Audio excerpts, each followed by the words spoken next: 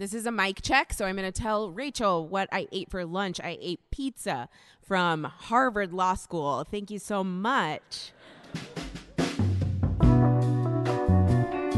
Hey everyone, this is Leon from Fiasco and Prologue Projects. On this week's episode of 5 to 4, Peter, Rhiannon, and Michael are joined by New York Times business investigations editor David Enrich, live at Harvard.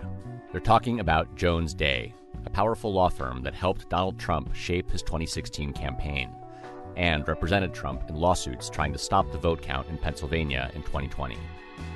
Jones Day partner Don McGahn, who served as White House counsel while on hiatus from the firm, hand-selected the list of potential Supreme Court nominees that Trump would ultimately draw from. That list included Justices Gorsuch, Kavanaugh, and Coney Barrett. This is 5 to 4, a podcast about how much the Supreme Court sucks.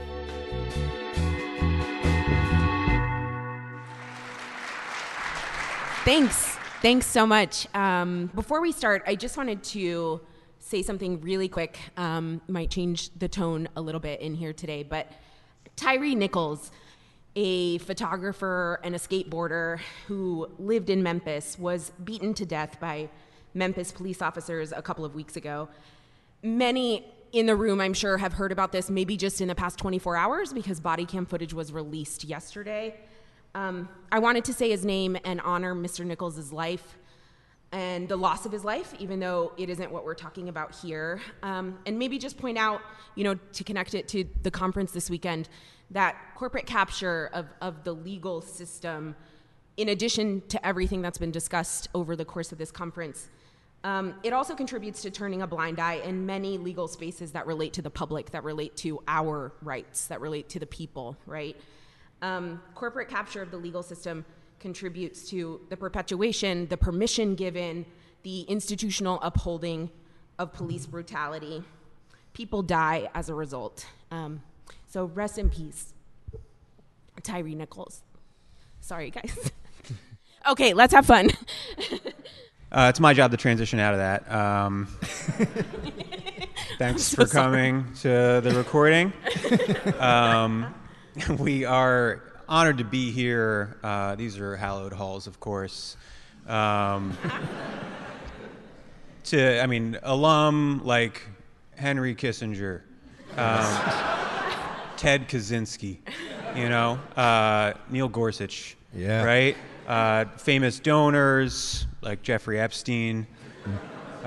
Truly a magical institution. Sorry, Jay Willis. We're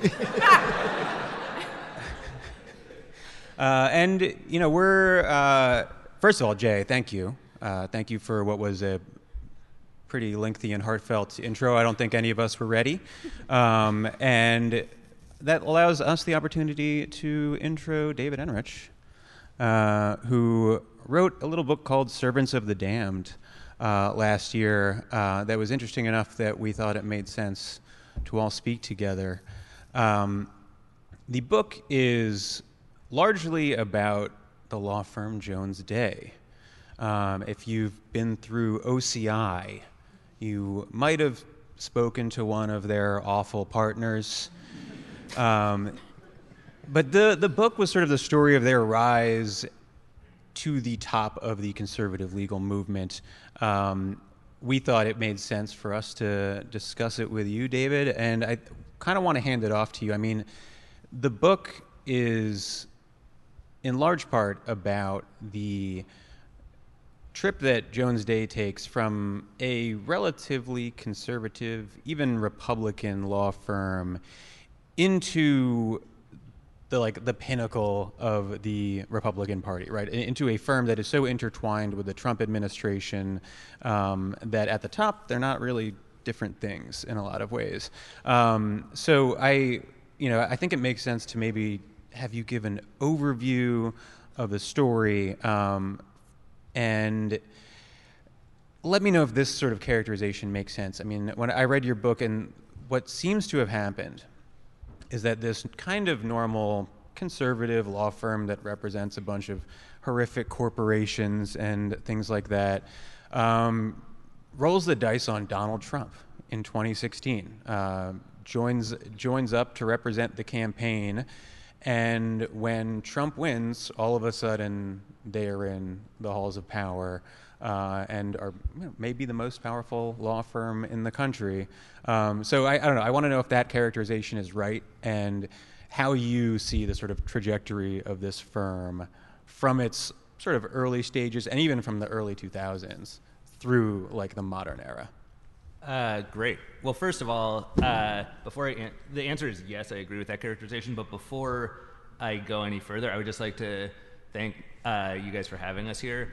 The last time I did an event at a law school, Jones Day got wind of it and sent a threatening letter to the organizers, urging them not to have me. So hopefully that didn't happen here. And if it did, I'm glad you didn't tell me about it because it stresses me out.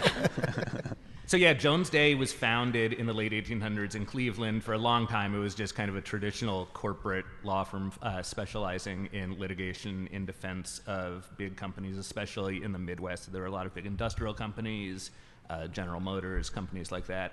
It grew, it started expanding all over the country in the 70s and 80s as part of kind of a trend that was occurring in the legal profession at the time, and then started going overseas as well, so that by 2000, it was one of the biggest law firms in the country, more than 2,000 lawyers, more than, I believe, about 40 offices around the world. And it had been run by a series of Republicans, but it was not a Republican law firm. I don't think it would be fair to characterize it that way. It was, there are lots of Democrats who worked there. They were not particularly ideological. And then around that period, in 2003, the firm gets a new managing partner who runs the place, and his name is Steve Brogan. And Brogan is very conservative and very headstrong and very ambitious. And so among the big things that he starts to do is recruit a lot of similarly conservative, kind of FedSoc, from a FedSoc mold, if not literally from FedSoc, a lot of people to the upper echelons of the firm, and also to the kind of most influential areas in the practice groups within the firm, including the group called Issues and Appeals, which, as the name implies, is an appellate practice that focuses in large part on bringing cases to important federal appeals courts and ideally to the Supreme Court. And they played a big role in one of their kind of leading causes in the Obama era was leading the effort on multiple legal fronts to invalidate Obamacare, whether it was challenging the insurance exchanges or fighting the ban on that employers have to cover contraception for their employees under their health plans. And most of these cases didn't really succeed that well, so their influence was not as great as it is now. And the Obamacare cases are a case in point of that. Most of them they lost at the Supreme Court. And but in 2014, they made a very fateful decision. Brogan did, which was that instead of kind of sitting on the sidelines of politics, they were going to create a new political law practice. And to do that, they hired this team of kind of hotshot Republican lawyers from Patent Boggs. It's a guy named Don McGahn, Ben Ginsberg, and another guy whose name doesn't matter. Sorry, Bill McGinley. And they came over. So they came over at the end of 2014. In early 2015, the presidential campaign is just getting underway, and so this group of lawyers has free rein to basically start advertising that they are here to advise any would-be Republican presidential nominee who would like their services. And so they get a bunch of people at first. I mean, there is Chris Christie was on their list, Scott Perry, the Texas governor, was there, and a guy named Donald Trump, who happened to have a connection going back generations with Don McGahn's family. And so, yeah, on basically, and I wouldn't say they gambled that Trump would win. I don't think they had any inkling that Trump would win, but they wanted a Republican winner. And so they threw their hat in the ring with Trump, among others. And we all know what happened. But along the way, Jones Day played this absolutely pivotal role in not only advancing the Trump campaign just by keeping it generally in compliance with campaign finance and election rules and things like that, but really cementing and solidifying its credibility in the Republican establishment through things like the creation of the list, which I assume most people know about, but it was basically Trump publicly committing to certain Supreme Court or to pick from a list of kind of Federalist Society pre-approved Supreme Court justices. And I'm cognizant I'm just kind of going on here, so feel free to interrupt me here. But that was a kind of a key turning point, I think, in the Trump campaign. No less an authority than Mitch McConnell has credited the creation of the list, which literally took place in Jones Day's offices. It was kind of masterminded by Don McGahn. Mitch McConnell said that was the moment that the Republican establishment realized that here was a guy they could support and they could rally behind, even though just a few years earlier he had been very wishy-washy on issues like abortion. This is how we're going to get our name out there too and establish our credibility with establishment forces, is by putting out a list of Supreme Court nominees, and I think it's going to work. I think we're going to get some Trump levels of power. Yeah. And a serious point. That was a serious point.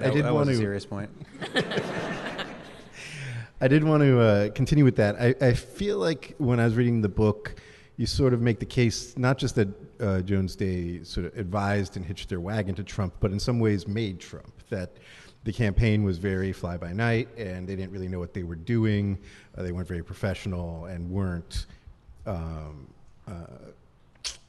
getting along with the Republican establishment, and Jones Day sort of made all that happen for them, turned it into a real campaign, and meshed with the Republican Party. Is that yeah, fair? I mean, I don't want to overstate the professionalism of the campaign. I mean, this is seriously, it was like, even in victory, it was a complete shit show, right? But it definitely, Jones Day and Don McGahn in particular played this absolutely crucial role bridging the kind of wide gap between someone who is not just like, combustible and unpredictable and inconsistent candidate, but also someone who is running against the political establishment, right? And here he has Don McGahn in his corner, and McGahn is the embodiment of the political establishment. This is a guy who had worked for basically a who's who, and Ben Ginsberg too.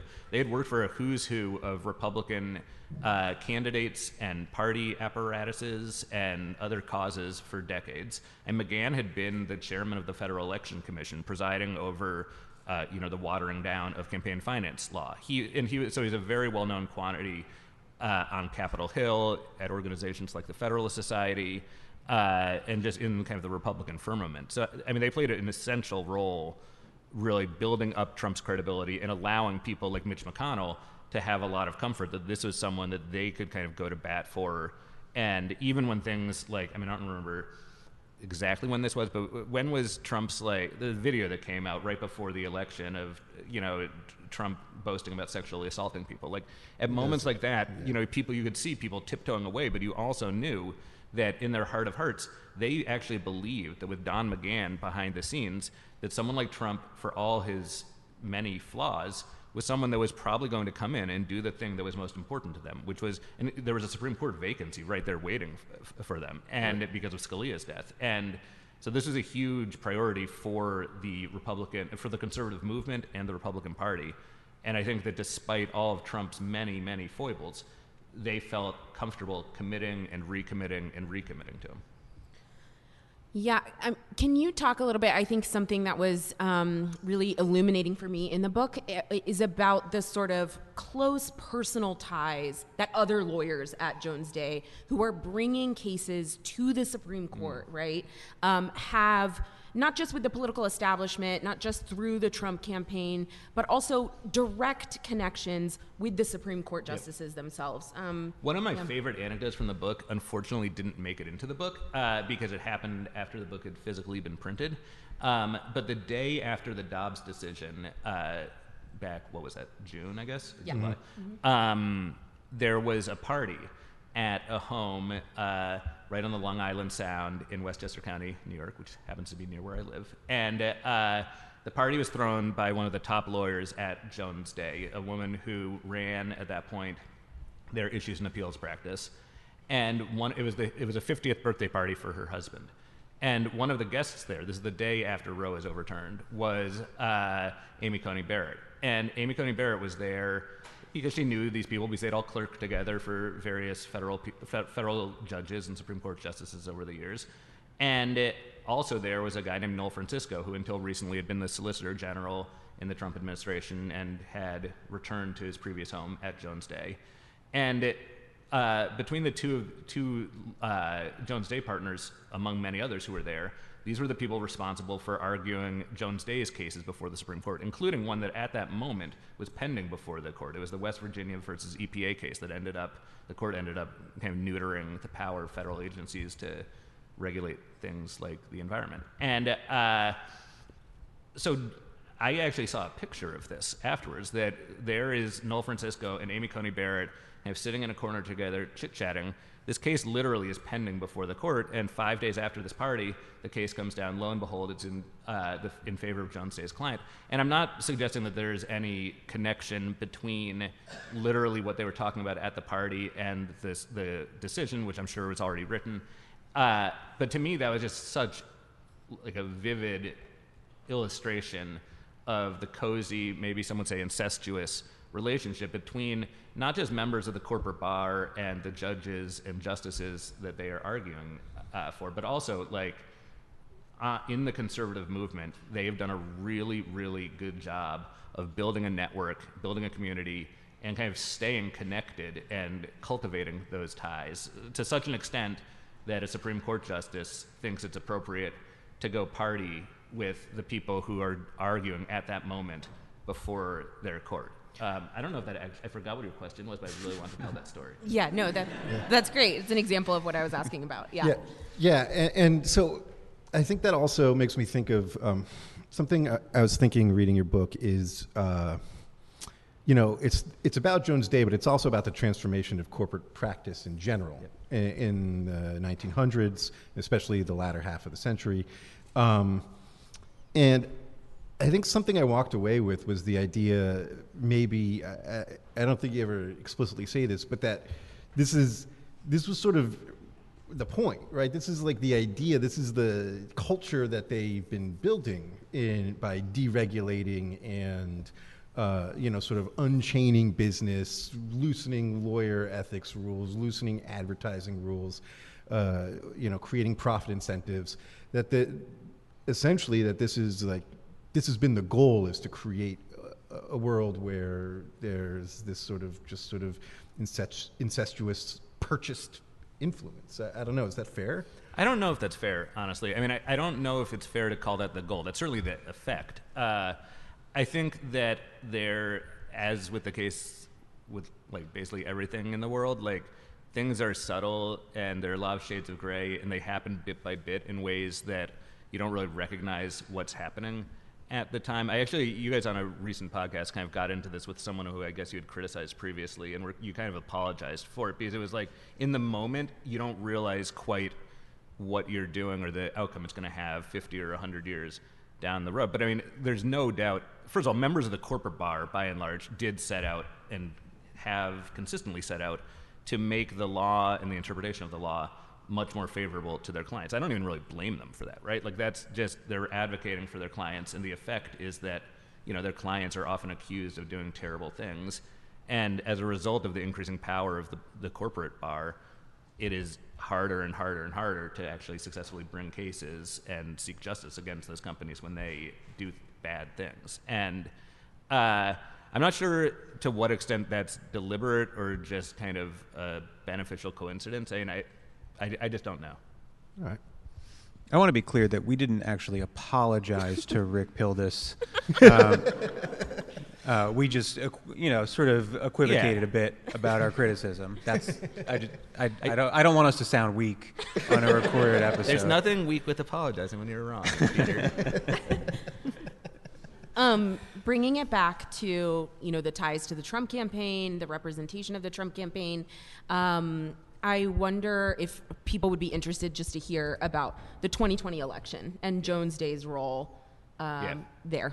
Yeah, I mean, it was just kind of a crazy situation. So Jones Day represents the 2016 campaign. Trump wins. I think the important kind of context is that a whole lot of officials or lawyers from Jones Day, Don McGahn gets named White House counsel, and he basically imports his political law team from Jones Day and brings them into the White House counsel's office. So there were probably 10 or 12 lawyers in the White House counsel's office who had been on Jones Day's staff. They go into the White House. The upper echelons of the Justice Department are just stocked with Jones Day people. There are senior people at other agencies as well, like the Commerce Department and some others I can't even remember. And so there's this huge exodus of talent from Jones Day into the Trump administration, which is it's not uncommon for administrations, whether they're Republican or Democrat, frankly, to draw very heavily from corporate law firms. But this was a really extraordinary kind of transfer of power from one particular firm into one particular administration. And so over the years, and they played a very influential role, not just in reshaping the federal judiciary. And McGahn had the sole power granted to him by Trump to come up with lists of nominees, not just to the Supreme Court, but to the entire federal bench. And he did that with great kind of like military-like precision and devotion. But anyway, after a few years, a bunch of these people left the Trump administration and came back to Jones Day. Jones Day began, and meanwhile, Trump had filed his papers for re-election the day he was inaugurated in 2017. And so Jones Day all along is working on his 2016 campaign still, which has all these legal issues like the Mueller investigation, among other things, and is also the outside counsel for his 2020 campaign.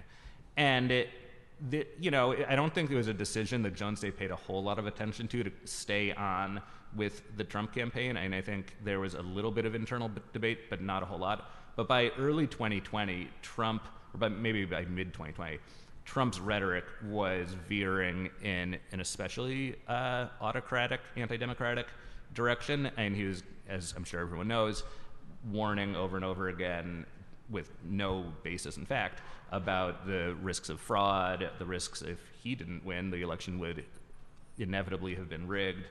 And a bunch of people inside Jones Day started finally, after 5 years of representing the guy, started to feel pangs of their conscience. And one of those people in particular was Ben Ginsberg, who is, of course, the senior Republican lawyer who'd come over with Don McGahn 5 or 6 years earlier.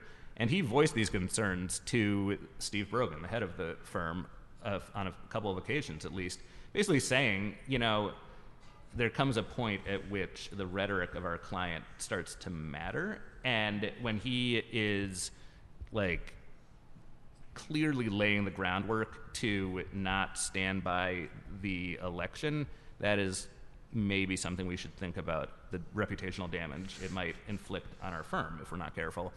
And as you can probably imagine, those concerns, I don't know if they fell on deaf ears, but they certainly did not result in any change to how Jones Day was handling itself. And lo and behold, Trump loses the election and persists in trying to overturn the election unlawfully. And so Jones Day Ginsburg, by the way, a month or two before the election, ends up resigning from the firm basically in protest, saying he doesn't want his last political campaign to involve a demagogue destroying democracy.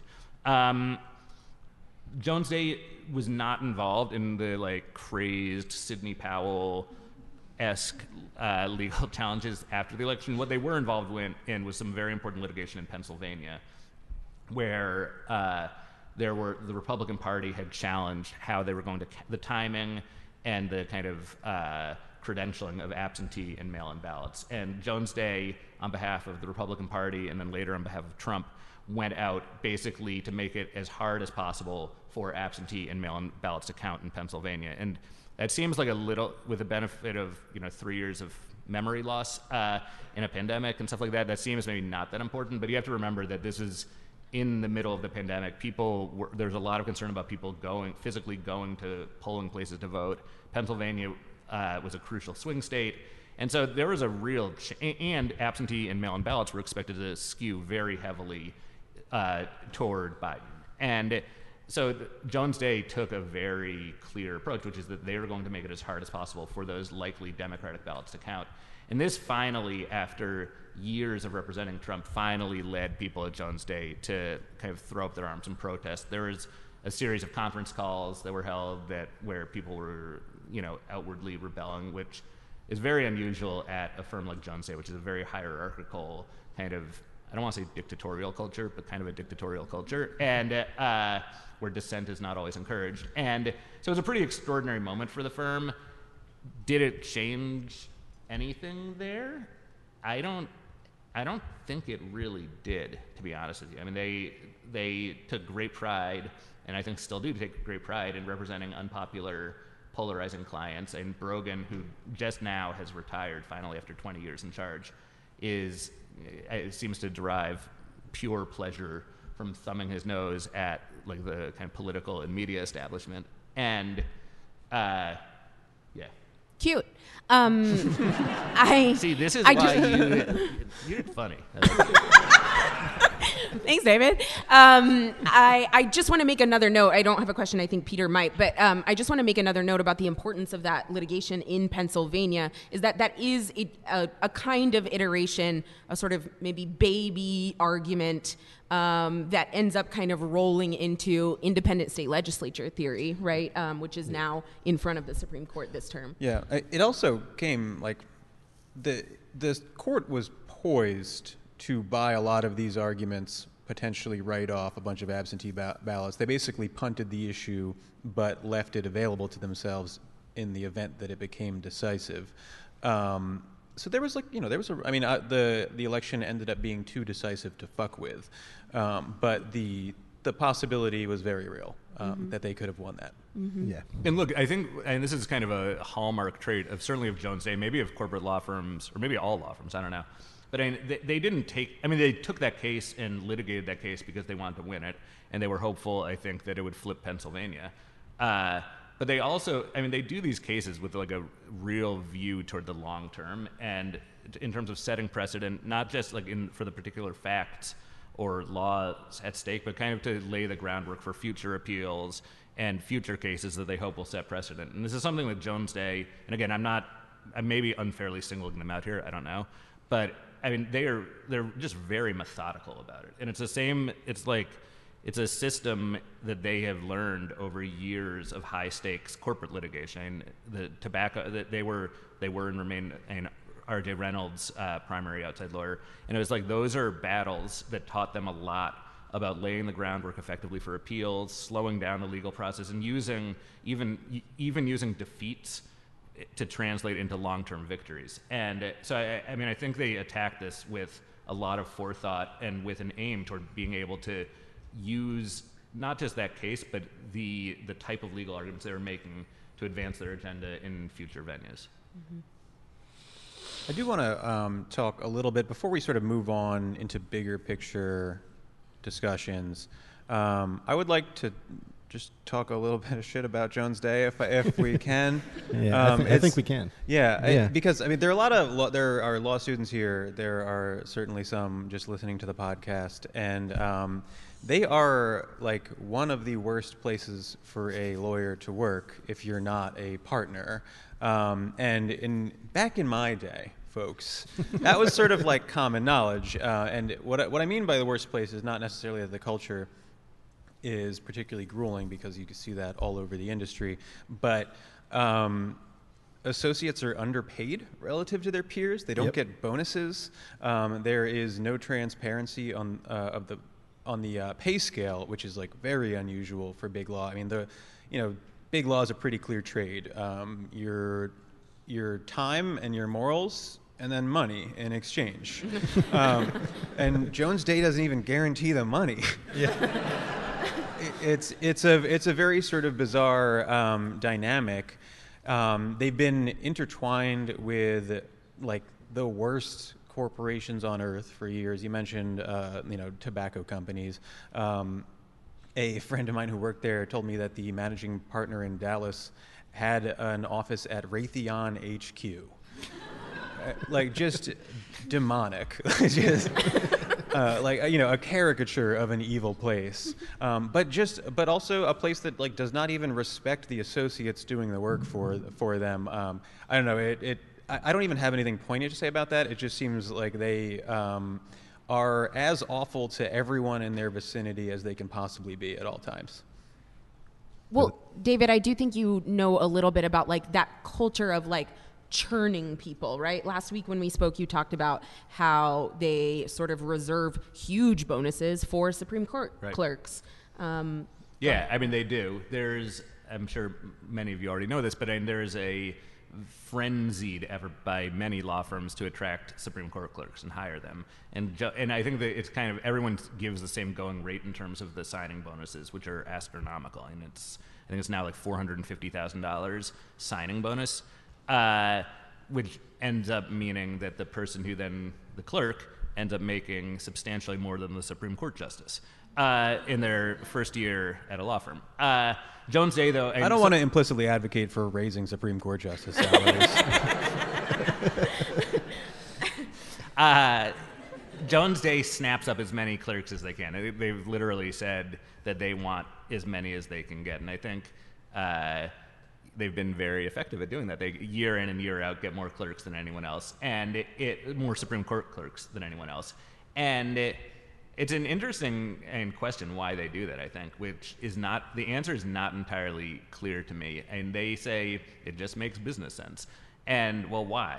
And this is a firm that has an extensive practice before the U.S. Supreme Court. Every term they have at least a couple of major cases that they're arguing. So maybe it gives them knowledge of how the justices think. Maybe it's kind of good for marketing purposes. I don't know. It's kind of a racket, though, in part because a lot of these clerks who go there, they have to stick around for at least 2 years, but many of them leave right afterwards because they don't have any interest in working at Jones Day. Right, because of the size of the bonus. It's often clerks who have clerked for liberal justices, right, who go and then just do the 2 years and leave, and the firm knows and expects this. Well, yeah, just to be clear, the liberal justices thing is a little bit of a red herring. I mean, that's the argument Jones Day made to me when I was asking about this, that, well, look, you say we're a conservative law firm. No, we're not. We have hired, all of these clerks from liberal justices. And I actually went back over 30 years and counted. And first of all, 2/3 of their clerks have come from conservative justices. In the past several years, every single one of their clerks, or at least the past couple of years, every single one of their clerks has come from conservative justices. And the liberal clerks who do come, there is a tendency of them to, as you said, stick around for 2 or 3 years and then bail. And yeah, I mean, I think if you're a Supreme Court clerk, that may well be the economically rational thing to do if you're just looking at this purely in terms of maximizing your money. Yeah, I do think firms like that, my experience with them is that they do get value even when associates leave, just from having personal connections with people who they think will likely end up, being important, right? Being in government, being in the DOJ, being in administration, working in Congress or whatever, which Supreme Court clerks are likely to do. Now they have a personal relationship with someone, right? To me, though, it's a manifestation of something broader going on at Jones Day and probably other firms, which is that the leadership of those firms is thinking, again, very methodically, long-term about building a network that is useful to them, not just for their clients' purposes in winning cases, but to pursue the ideological goals of their leaders and their most important experienced partners. And Jones Day stands out, I think, in the corporate bar as being especially conservative, but I think this is the spectrum of ideology across big corporate law firms is maybe not that wide.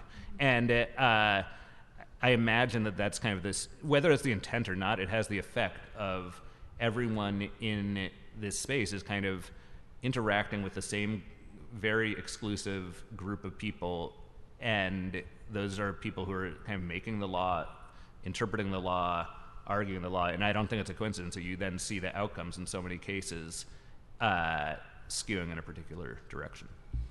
Yeah, it's interesting you said across the spectrum of big law, because I think the book is about Jones Day, but you try to show that it's just one of many, right? And you talk about Baker McKenzie, talk about Gibson Dunn, Paul Weiss, a bunch of different firms. But I noticed my alma mater, Silverman Cromwell, didn't get a mention. So do you think it's fair to say that I'm sorry to morally, disappoint you. morally blameless? If I did pro bono, maybe I'm morally praiseworthy. I hereby award you praise. Moral praise. Wow. I knew it. A beautiful moment. I think it makes sense to sort of zoom out a little bit and talk about big law in generally, because the book covers an interesting narrative that takes place mostly in the 70s, where you have a series of free speech-oriented challenges to restrictions on lawyer advertising, et cetera, that completely change the profession and get the ball rolling in a weird way where you have then lawyers competing for clients. You get a culture of competition that spawns things like American Lawyer, which then sort of feeds into this the magazine, cycle. not just the entity, right? Not just the concept of the American Lawyer. And you have this sort of reinforcing loop where lawyers are chasing after clients, accumulating power. Law firms are getting bigger, and that sort of leads us to modern big law. So I just think it would be useful for everyone if you could sort of just walk through like what happened there. Yeah, well, it's complicated, and there's like lots of different things kind of converging on one point. And first of all, I'm not a lawyer, in case that wasn't obvious. Smartest person up here. So I had no idea that there was a day not that long ago, really, where like law firms and lawyers couldn't advertise. I have like been on many highways and I see many advertisements, and I just assumed that was the way the world always worked. And I assume most of you know that's not the way the world always worked. But there was a couple of Supreme Court decisions in the 70s that, they're interesting decisions because on their face, they seemed kind of, or at least I could get where the justices and where the plaintiffs in those cases were coming from. I mean, the most important one was Bates versus State Bar of Arizona. And Bates he and a colleague from law school had set up a legal clinic providing basically cut-rate legal services in Phoenix to poor people. And there was just two guys, basically. They had no way to get the word out. And at the time, state and local bar associations had enacted prohibitions on advertising. So that meant the normal way to get the word out would be, you run an ad in the newspaper or on TV. Well, you weren't allowed to do that. You weren't even allowed to basically go and ask a reporter at the local newspaper, hey, do you want to write a story about this cool new legal clinic? You just couldn't do that. You would run afoul of these bar association rules. And so Bates and his partner, Van Osteen, decided, what do we have to lose? Fuck it. We're just going to run an ad and see what happens. And so they ran this little ad in the Phoenix newspaper. And sure enough, the Bar Association filed a complaint. They were going to basically have their law licenses revoked. And this case ended up going up all the way to the Supreme Court, which ruled that restrictions on lawyer advertising violated the First Amendment.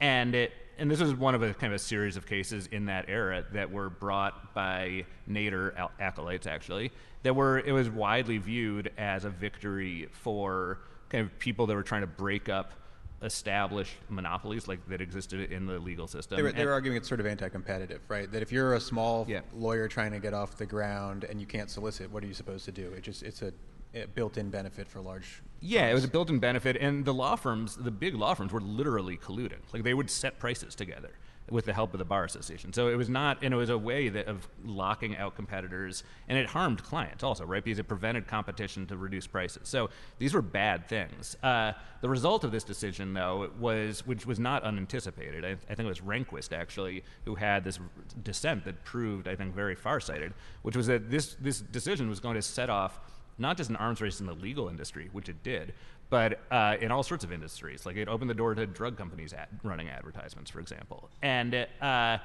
anyway, in the legal industry, it meant that lawyers could not only run ads, which they quickly began to do, but they could also start kind of promoting their services in a whole variety of ways, whether that meant handing out business cards or talking to the media or even soliciting clients and kind of coming up with strategies to solicit clients. And so it kind of was the starter's pistol on law firms becoming much more proactive in marketing themselves and selling themselves. And that incentivized them to get bigger so that they could attract more clients all over the country. And when you start getting bigger, if you don't want to dilute the amount of money you're paying to your partners, you need to hire more people so you can take on more cases and take on more assignments. And then you have more people on the partner track, which means you need to expand the pie further.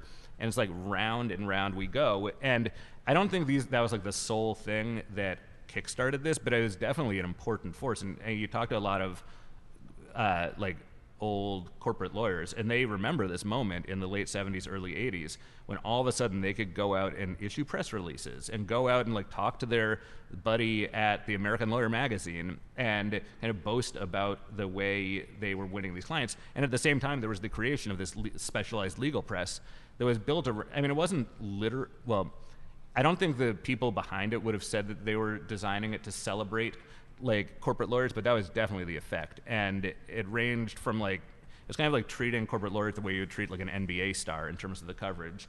And they also started publishing all these rankings of law firms by various profitability metrics, which would not have been possible for them to do a few years earlier, when it was off limits in most places to even for a lawyer to talk to the media about anything about their firm, really. And so it created this very visible public race to have the most profits per partner, to have the most offices, to have your top lawyers profiled in the American Lawyer.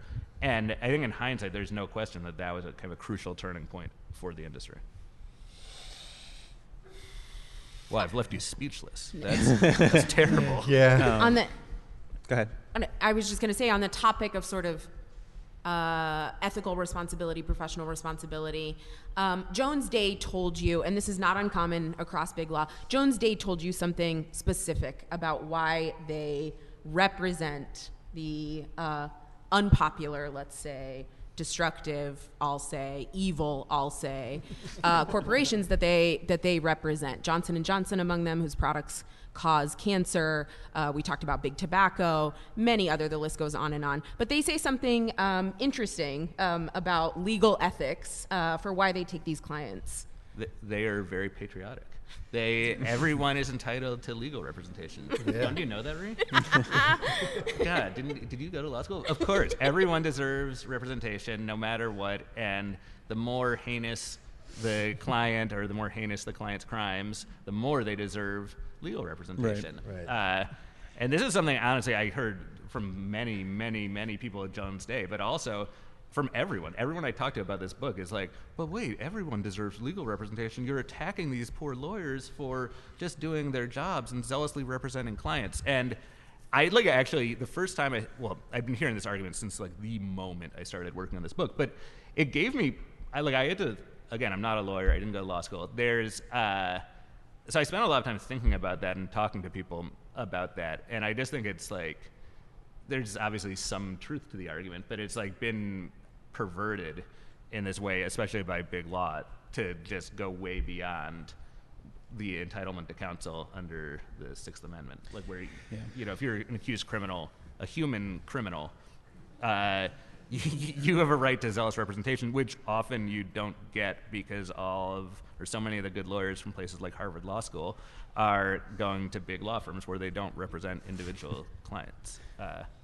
I could talk about this for hours. So maybe give me some direction. Yeah, no, I thought sort of a compelling point you made was that so much of what big law firms do now doesn't fit in even of the most abstract idea of what like lawyer advocacy and zealous representation even is, right? Like David Boies hiring like Mossad agents or whatever to harass victims of sexual assaults, right? That's you don't not that? That's not a lawyer. That's not lawyering, right? Like in any sense. And that's like, that's just the tip That's of the the iceberg. zealousness. Yeah, and there is, if you like stipulate that corporations, like people, deserve zealous legal representation when they're accused of crimes, or even when they're accused of any sort of wrongdoing.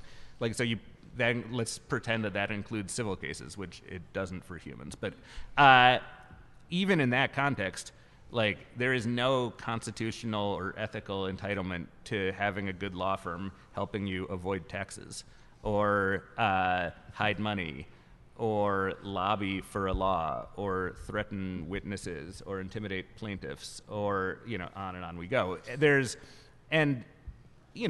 Big law firms, that is a lot of what they do. And not even in an illegal or legally improper way. It's just like the modern big law firm on the corporate side is not specializing in defending individuals or even institutions that are accused of wrongdoing. They are helping at every turn figure out creative complicated ways for companies to avoid adhering to the letter, or if not, or at least to the spirit, if not the letter of the law, and to hide their money and manage their money in ways that is outside the reach of tax authorities.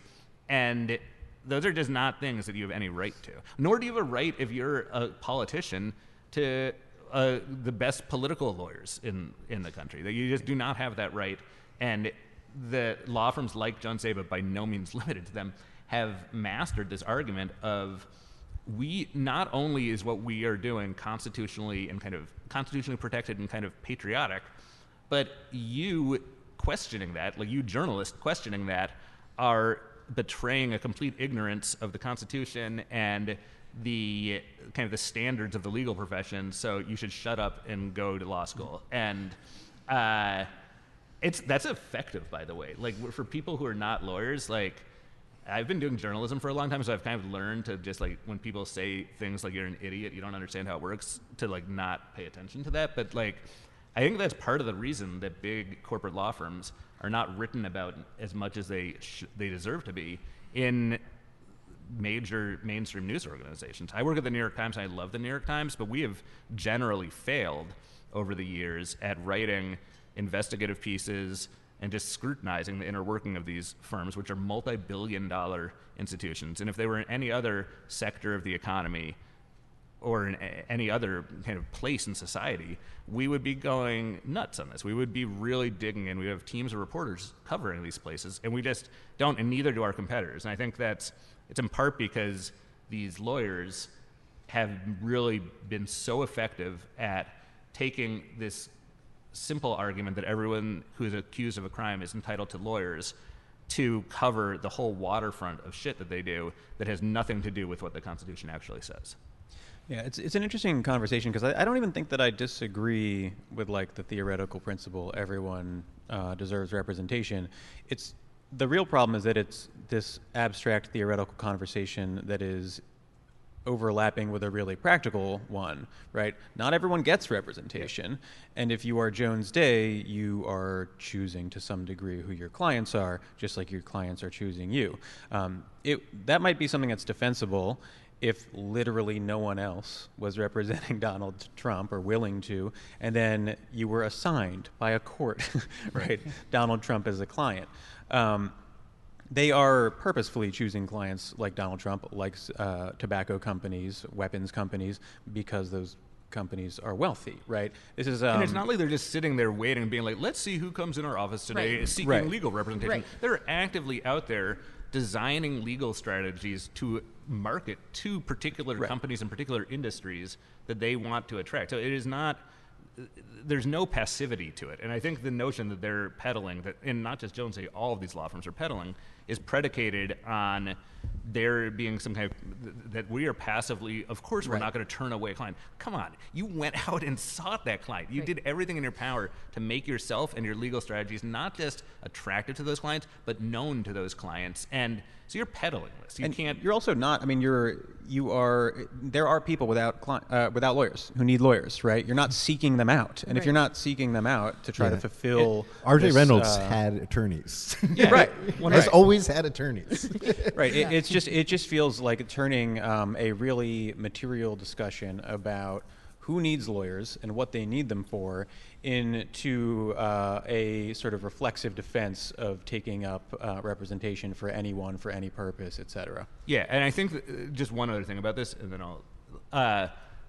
the notion, there's no doubt that, like, the legal system is built on this representation, or on this notion that zealous representation of all sides, everyone makes their argument in front of a judge or a jury as strongly and forcefully as possible, and then you have impartial jurists make a decision based on the facts as forcefully presented. That, like, in theory works really well, but it's based on this idea that, and I think it hinges on this idea, that there is some symmetry between the two sides, and that the power of the plaintiff versus the defendant have similar resources, similar time constraints, similar financial constraints, and that is just not how it works, right?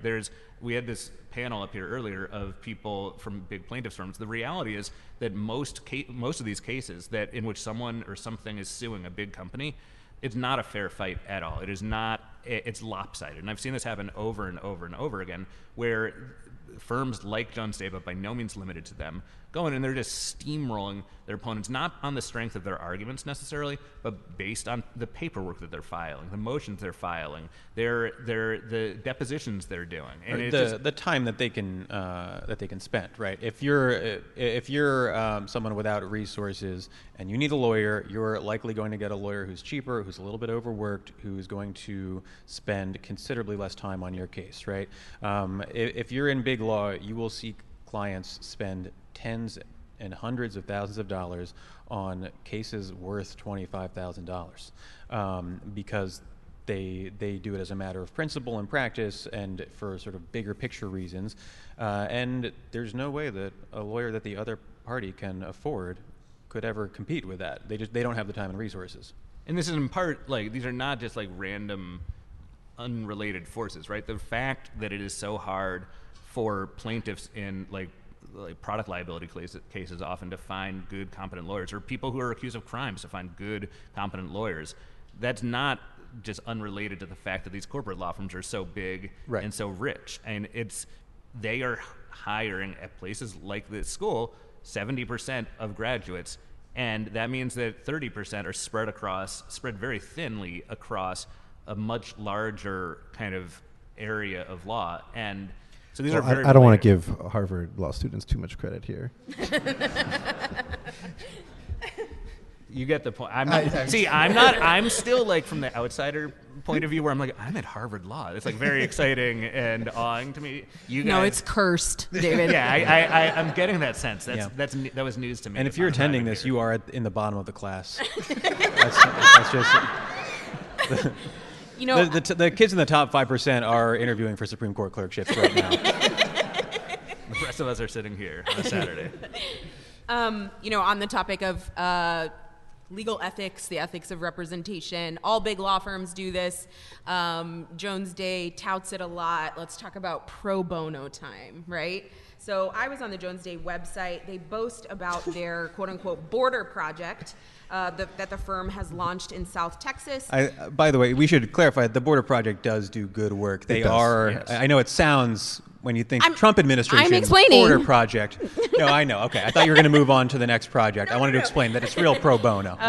The firm has launched this project in South Texas. They say they have provided legal education to over 10,000 migrants. They have managed more than 600 individual cases for women, children, and families, and they have had 1,100 lawyers from Jones Day working nearly 300,000 hours on these cases. Okay, so there's that. And then the pro bono site for Jones Day also lists other projects, including a real vague paragraph about support for Ukraine. They also combat human trafficking. And then there's a that's project. The QAnon pro bono project. Right. And then there's a project, quote, advancing the rule of law in Africa. So, David, are they absolved? They do so much pro bono. No, they're not absolved. But I will just I'm sorry to play straight man here. The Border Project is a real thing, and it has saved lives. It's a really good piece of pro bono work that they have done. They're representing thousands of undocumented migrants who have been trapped in lawless detention centers. By the policies of the Trump administration, but that exists. I'm not. I'm not. That was an anti-N-word round of applause, by the way. Well, that is a problem that the Trump administration undoubtedly hugely exacerbated, but existed prior to the arrival of Donald Trump. But anyway, yes, to get back to your point, they do some good pro bono work, for sure.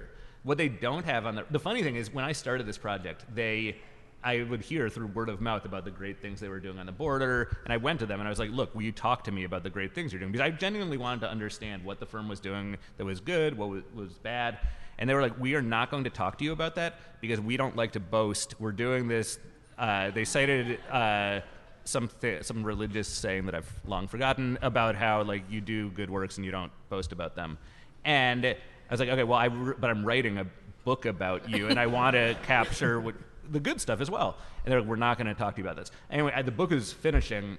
As far as I could tell, they redesigned their website to start boasting about this stuff. One of their partners sent me this like very glossy brochure that outlined some of the things you just listed, as well as a whole bunch of other like things. It seemed like really good, important pro bono work. What you will not find on any, or at least I have been unable to find on that brochure or on their website, is any mention of the other pro bono work they're doing, which is that, you know, they represent interest groups and think tanks that are funded by big corporate interests or billionaires that are doing things that run very much counter to the ideals they're espousing on the pro bono section of their website. And they have done pro bono work attacking the Affordable Care Act, attacking voting rights, and the list goes on, and I don't have it all off the top of my head, but so I talked to some of their lawyers about that, and I said, you know, it certainly doesn't seem to adhere to ABA guidelines of what constitutes pro bono work, where you're providing services to people or institutions that are financially in need. And they said, well, the ABA is full of shit, basically. And anyway, our definition of pro bono is that it's free and that it's for good. And our definition of good is advancing the rule of law in Africa. You don't know what that is, do you? If someone can ever find out what Jones Day means by advancing the rule of law in Africa, one of the most unsettling phrases I've ever heard in my life. You can guest on the show if you know. Yeah. I do not know, but I bet it's not as bad as you're implying, would be my guess, because they use these things. I don't want to use that word. The effect of what they're doing with these things, and the reason they're boasting about it on their website, is that they're trying to create an image out there that the very kind of polarizing, controversial, some would say bad work that they're doing for giant companies, those profits that they are reaping from that are being recycled into acts of good that we want to boast about. And you can just, again, stipulate that they are doing some good stuff, good pro bono stuff. I think they are.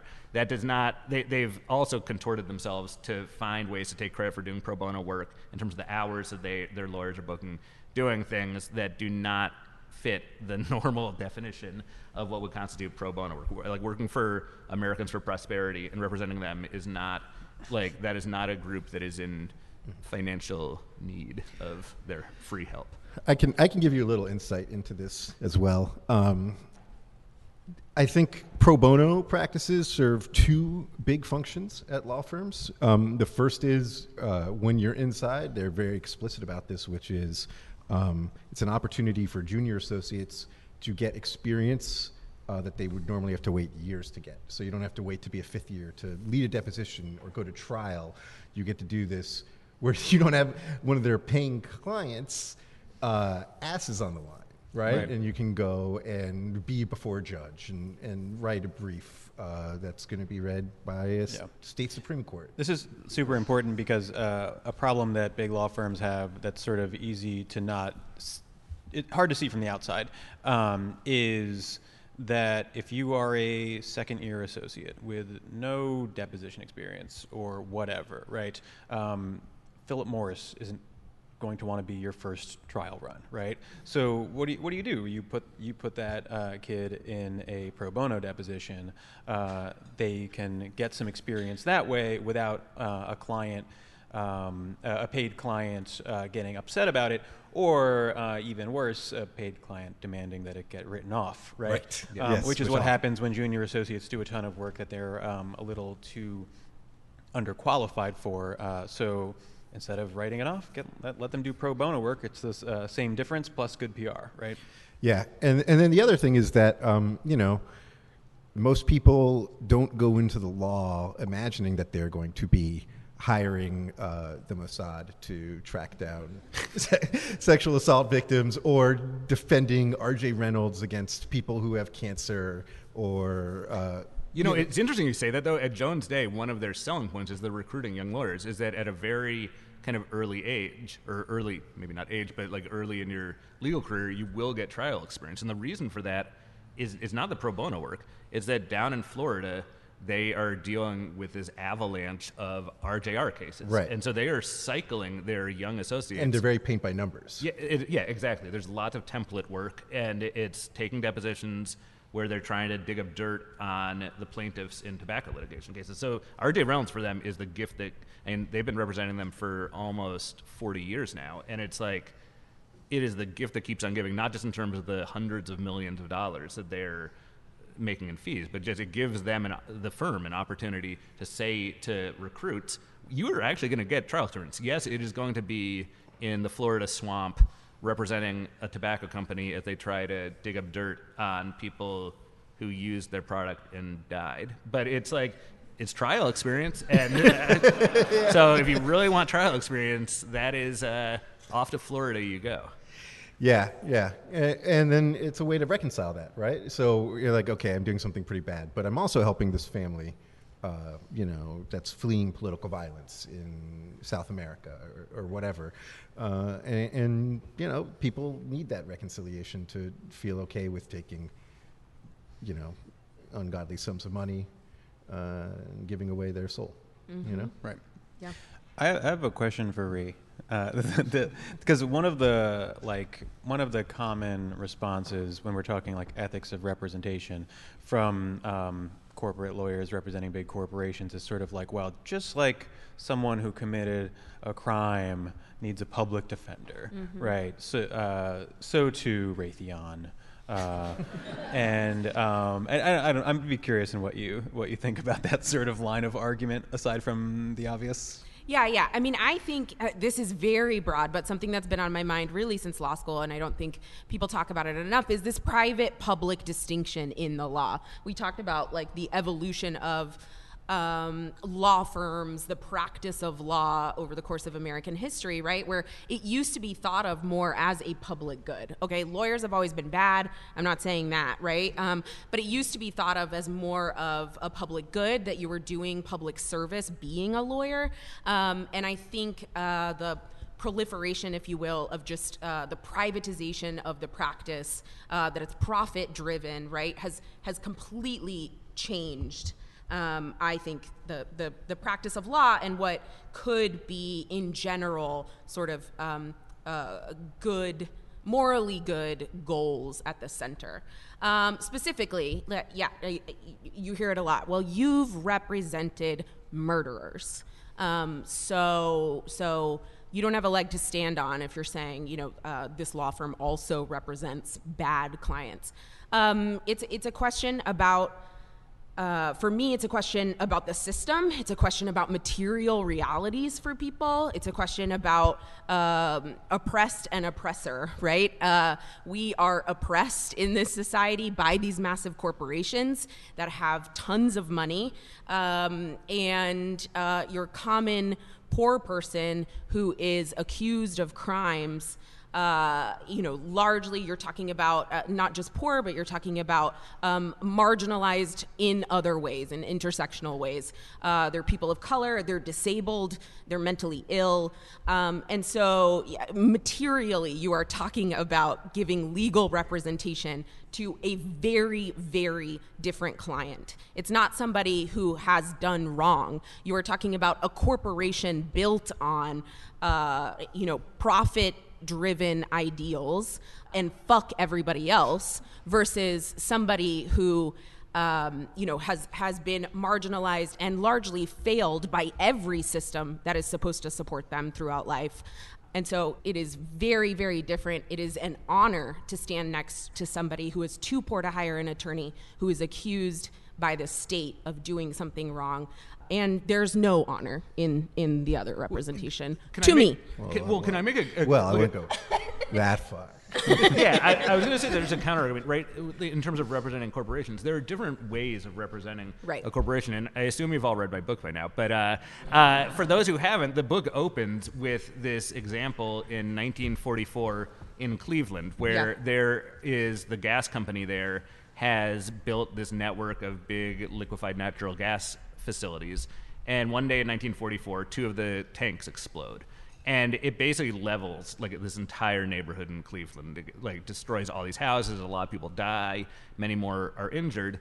And so the gas company goes to its law firm, which is Jones Day, and is like, "What do we do?" And so the explosions take place on a Friday morning, And so that weekend, Jones Day, their lawyers kind of hunker down in the library of their law offices and research in the case law and trying to come up with a strategy to present to the gas company. And basically what they come up with is that there are a couple of different options. One is kind of the traditional strategy, which is, you can just go to very great, very effective lengths to basically reduce the amount of money that the gas company whose exploding tanks just caused all this havoc, you'll reduce the amount of money the company is going to have to pay. You can, cast blame elsewhere, whether it's on like the steel company that manufactured the tanks, or maybe on the homeowners who didn't fireproof their homes, or the sewer and water authorities whose like underground tunnels were like conduits for this gas to spread all over the city. You can do things like, prolonging and protracting the litigation, hoping to kind of kick things down the road far enough that people will give up and just accept lowball settlements.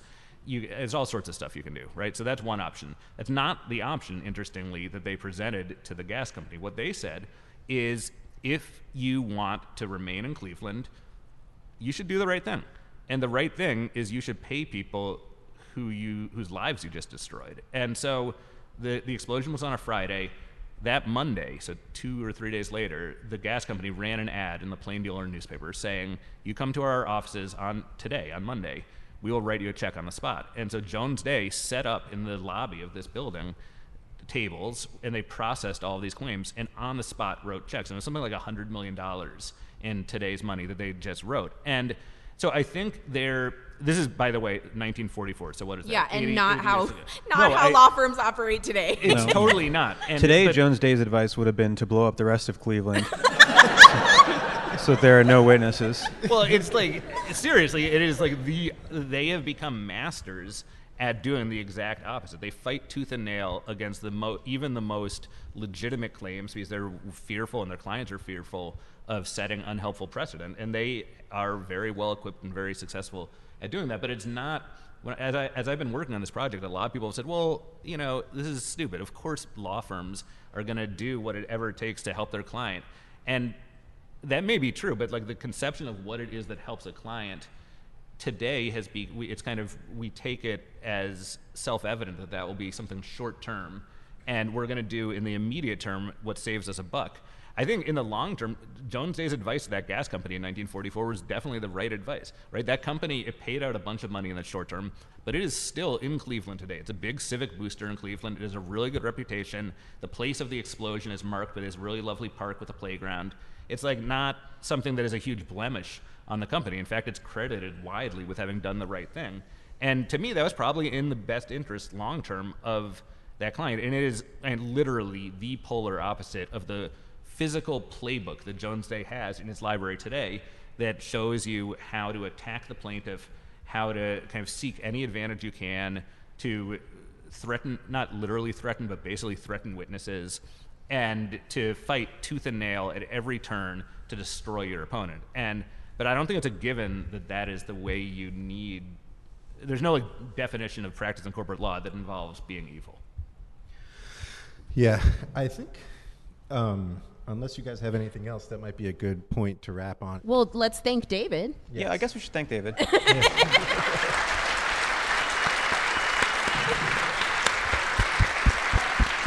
Thank you, guys. I don't even like podcasts, but I'm becoming a fan of yours. Well, thank you. I thank you not just for doing this, but also for the excellent book. I mean, it's obviously a ton of work and research. It's super engaging.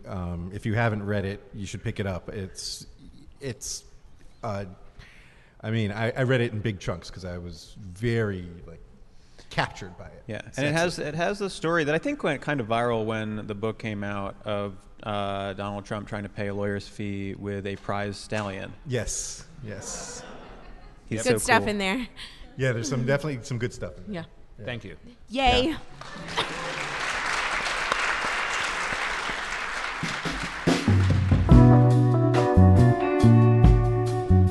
Hey guys, it's Peter. Just wanted to pop back in to give a little thank you to everyone who helped us out up at Harvard. John Hanson, of course, Jason, Matt, and Sam, who shepherded us around, and everyone else at the FLAW, whatever their little magazine is called. We we thank them. Next week on 5 to 4, premium episode about prosecutorial immunity, which means that when a prosecutor violates your civil rights, they can get away with it. Doesn't matter. They can do whatever they want. Follow us on Twitter at 54pod. Follow us on Instagram and other types of social media.